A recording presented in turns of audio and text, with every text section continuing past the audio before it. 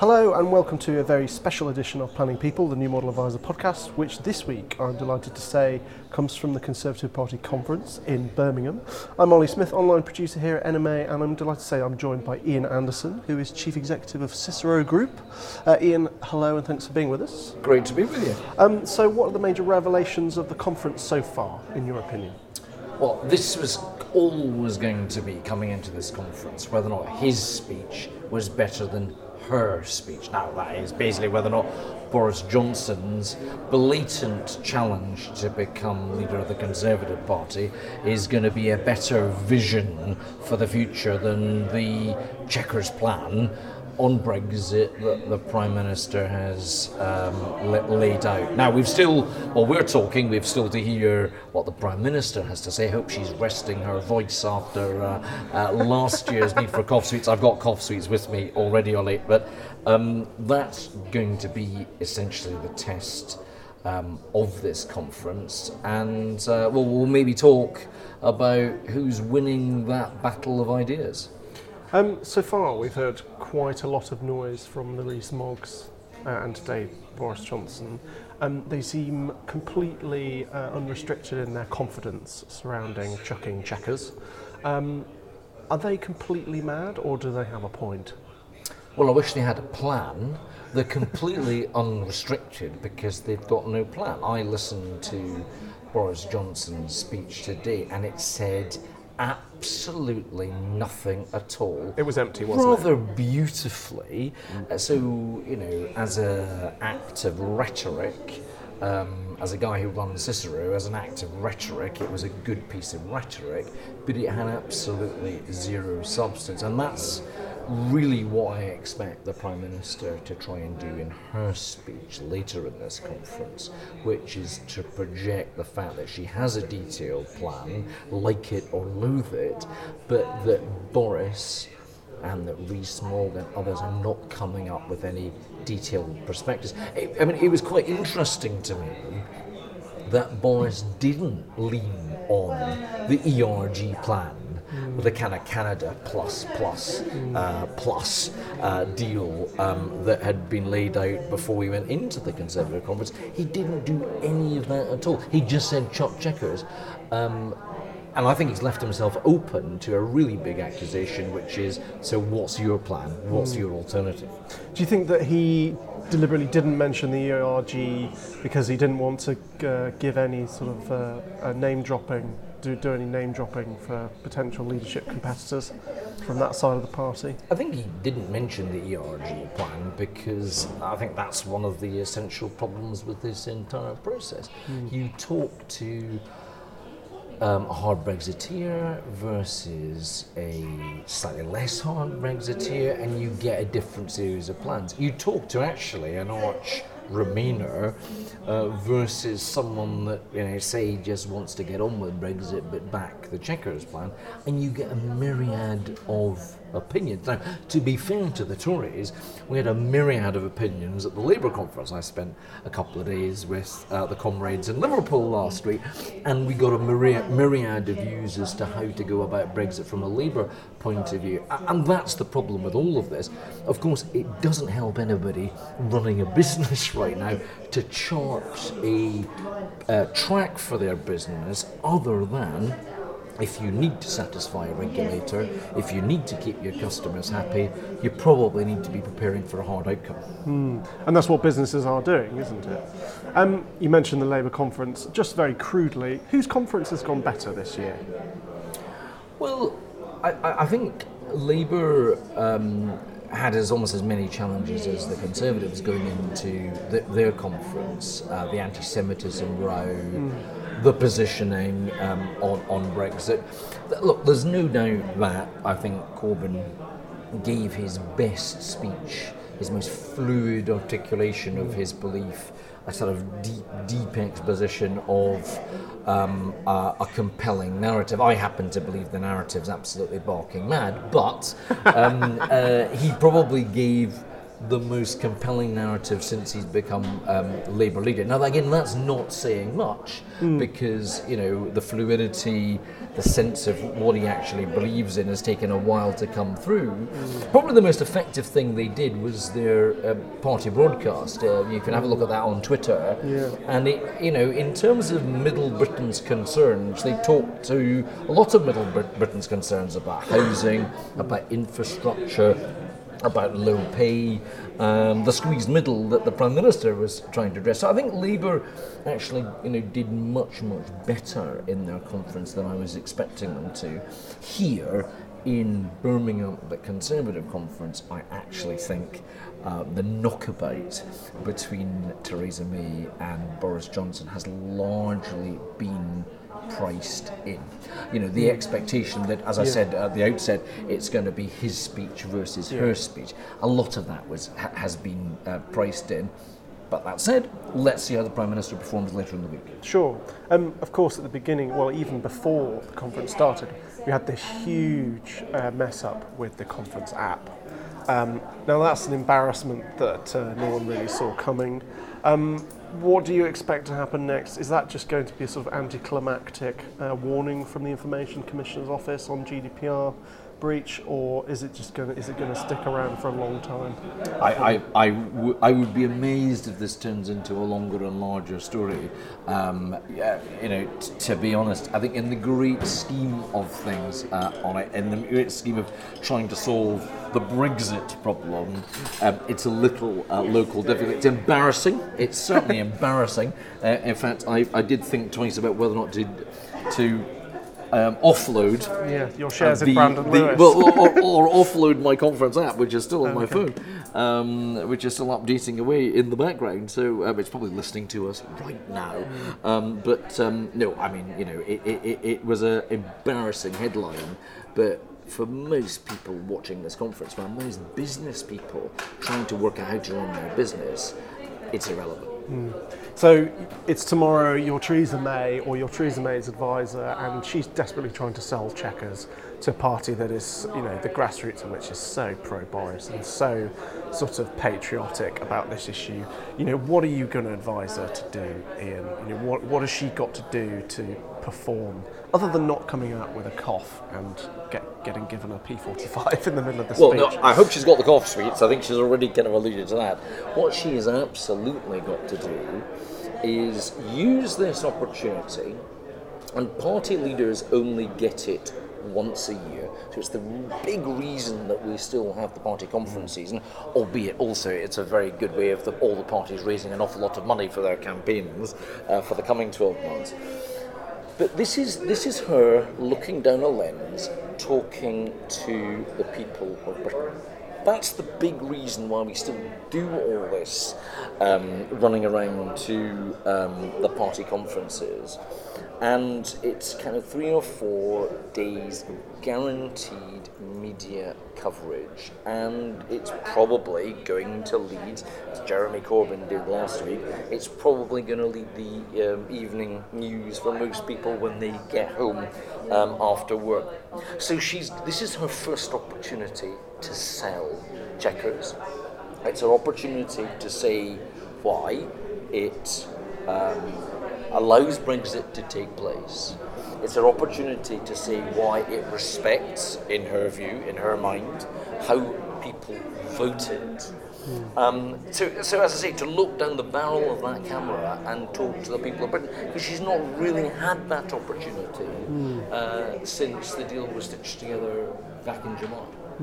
I think one of the things that reminds me of Gordon Brown with Theresa May is this sort of slight struggle that she has with sincerity, and it's not a problem that she has alone. I think there's plenty of other Tories in the party that kind of do struggle to come across as genuine in themselves, and I'd often sort of hear her speak and think, oh God, bless her, God, she's trying, but it's not quite landing. She's not quite coming across as human and as someone who really gets the kind of desires of voters. Are there going to have to be a few things in the speech tomorrow to specifically address that, just to put people at ease? You can't be someone you're not. If only someone had said that to Gordon Brown. You can't see. No, but there are parallels, and the big parallel between Gordon Brown and Theresa May is they're actually, and this is a very strange thing to say about someone in public life or someone who becomes Prime Minister, is that everybody I know who's been around Gordon Brown and everybody who I know who works around Theresa May tells me that they're intimately shy people. Now, again, for listeners, that probably sounds a really odd thing to say. You're on the world stage, you're on the party conference stage. But I think what brought her into politics, I mean, think about the backgrounds. He's the son of the Manse, she's the daughter of the vicar. The backgrounds and the calling to public life are really, really, really similar. And that's worked in a local setting. They've both demonstrated that they're grafters. They work really, really hard on the detail. Their problem is absolutely inherently kind of doing the emotion thing. They don't like to display their heart on their sleeve. She's never going to be able to do that. Gordon Brown was never able to do that. But that doesn't make her a bad Prime Minister. But in a televisual age where you're supposed to do emotion all the time, it's very, very difficult. So I wouldn't be, if you're asking me, should she change her personality for tomorrow? Should she try and adopt techniques and an approach that is not suited to her? I would say no. I feel very much as though yesterday we had sort of 24 hours where the Prime Minister took a bit of a step back, and other key secretaries of state took the stage to deliver their speeches. I think similarly to Boris Johnson's speech, there was a lack of meat on the bone, so to speak, particularly in the speeches that were relevant to our readers. The work and pensions speech, it felt a little bit sort of policy light. Hammond's speech was very wide-ranging and warm, but it was more theoretical, shall we say, than sort of policy heavy in some places.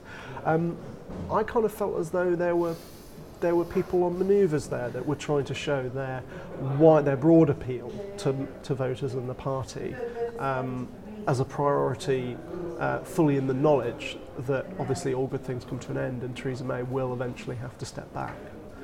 There are two conferences going on here, and you can only really see the second conference if you're here. If you're watching this conference, if you're reading about this conference from afar, you're only really getting the Boris versus Theresa thing.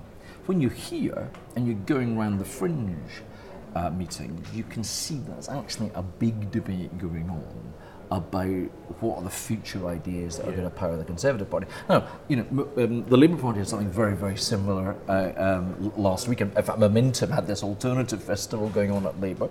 There's a bit of an alternative festival going on the Conservative fringe. So, people like George Freeman and his 2020 Conservatives agenda, really, really quite interesting. And I think what that's all pointing to, Ollie, is the opportunity to get into what I would broadly call, and what I'm telling the people I work with and businesses I work with right now, is an agenda around what kind of country do we want to be after we've left. Yep. And I think we can only really get on with that conversation from April next year, because that conversation is inextricably linked with the detail of the kind of deal that we want to do with Europe. Because remember, all this sort of Chuck Checkers stuff, it's in a way a bit of a mirage for where we are right now. Where we are right now is we're only agreeing the terms of divorce, and maybe just a little bit about what the future, the contours, shall we say, of what the future relationship needs to look like. We're not actually going to start debating that in earnest until 1 minute past 11 on the 29th of March next year. So all of this is a little bit illusory, but what I do see is the opportunity for that debate to break out. I would take just issue with one thing you said when you were talking about Hammond. I mean, only in a couple of sentences, Hammond has pretty much indicated that the UK is going to go first on a digital services tax. No, that is true. And that that's is true. For the financial services industry, with the applicability increasingly of the financial services industry, for the fintech sector, that is huge. This could be huge. Just with regards to what you were saying about next year and us not really knowing the sort of full outline, maybe having a few contours, as you said, of the future, does that make any potential manoeuvring now sort of pretty premature? I imagine there'd be some people in MPs and ministers and middle ranks and maybe even the higher ranks who are thinking, oh, this is a brilliant opportunity. There's a brilliant opportunity, and maybe some of them are a bit vain, where they think, excellent, I can go to conference, I can get on TV, I can show, I can show Dominic Raab to the world, or I can show Matt Hancock to the world. I don't think he's manoeuvring too much, but Jeremy Hunt. Jeremy Hunt's speech was very, very sort of pandery, I felt like, to maybe the right of the party, comparing the EU to the Soviet Union. That felt like a very, very obvious nudge to say to people on the floor of the conference, look, I hear you. I hear that you don't like this concept of Britain being governed by outsiders. But is all of that premature at this stage? Do we just not know enough? This conference, I was telling people before I came into it, this would look like a bit of a beauty parade. It has looked like a bit of a beauty parade, with its apotheosis in kind of what Boris has been up to himself. No, and they've all been out there. Anybody that wants to play a big part in the future of the Conservative Party, whether or not Theresa May is going to carry on leading it or not, they've all been out there sort of setting out their stall. I mean, Sajid Javid was kind of laying out his own kind of personal credo in significant terms today too. So I actually think there's been a myriad of members of the cabinet, and I've actually spoken to one or two people who are not currently in the cabinet who have been on the fringe cycle over the past 2 or 3 days, looking to set out their stall. So no, it's pretty much been everywhere. But you know what? That's a fairly typical party conference. Sure. There's always somebody that wants to catch the eye of either the members who are here or the media. Let's just chat financial services for a second, because obviously you mentioned the digital companies tax.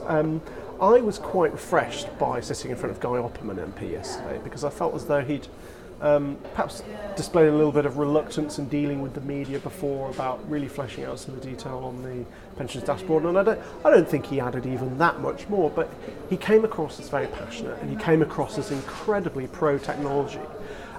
He kept talking about his phone, he kept talking about how his kids are on apps, and how his world has been transformed by technology. What do you make of all this stuff in the news recently about the pension dashboard and how it's going over to the private sector to be developed by the pensions industry? Does that bode well? Is that going to be successful? So, Opperman himself, I think has given a really, really, really big push to Ward's pensions dashboard. Which he deserves credit. Which he deserves huge credit for. And I think you're absolutely right to point to, he is one of the younger generation of ministers, fresh minister, that's quite excited about the brief, that, as you say, has all this stuff loaded up on his phone, and his kids do it too. So, often there's a real big disconnect. We saw one of those US senators interviewing Facebook earlier this year. They had literally had no idea what they were talking about. So it's really refreshing to have somebody like Guy in that role. What Guy has come up against, in my view, is quite a strong philosophical pushback to the idea of government delivering frameworks, government delivering IT, government delivering these things. But again, I think the really good news, and it's great you've been able to spend some time with him, is that I think he remains so committed to the idea that he's going to continue to push forward, albeit much more in a private sector setting. Now, many of us have been around this debate. If it is going to be a private sector only solution, then I think the government needs to provide some incentives to actually make that work, to drive it faster, to make sure that we don't get a kind of delay to a really good idea to actually make sense of auto-enrolment and the choices that are available for people kind of coming into the pension system. So good on him for keeping the momentum up, but the government's got to make sure that delivered in a private sector only way that momentum is maintained. And just finally, crystal ball predictions never work well, do they? But in a year's time, we could be in a very different place, couldn't we? There could be huge change. We could have a new Prime Minister. We could have the beginnings of some Brexit future laid out. What do you hope that we will have in October 2019? I hope we have a Brexit deal. Mm-hmm. I hope we don't have a constitutional crisis. I hope we really are, as a country, whoever is in charge at that point, and I genuinely believe it's impossible to crystal ball gaze 12 months out in our politics right now because of all the speed bumps that are in between. But whoever is leading the country, whoever is Prime Minister, that we have got a sense of both the country that we want to be and a much, much closer, better dialogue between government and business. And will Boris still be doing the rounds? Boris never goes away, unfortunately.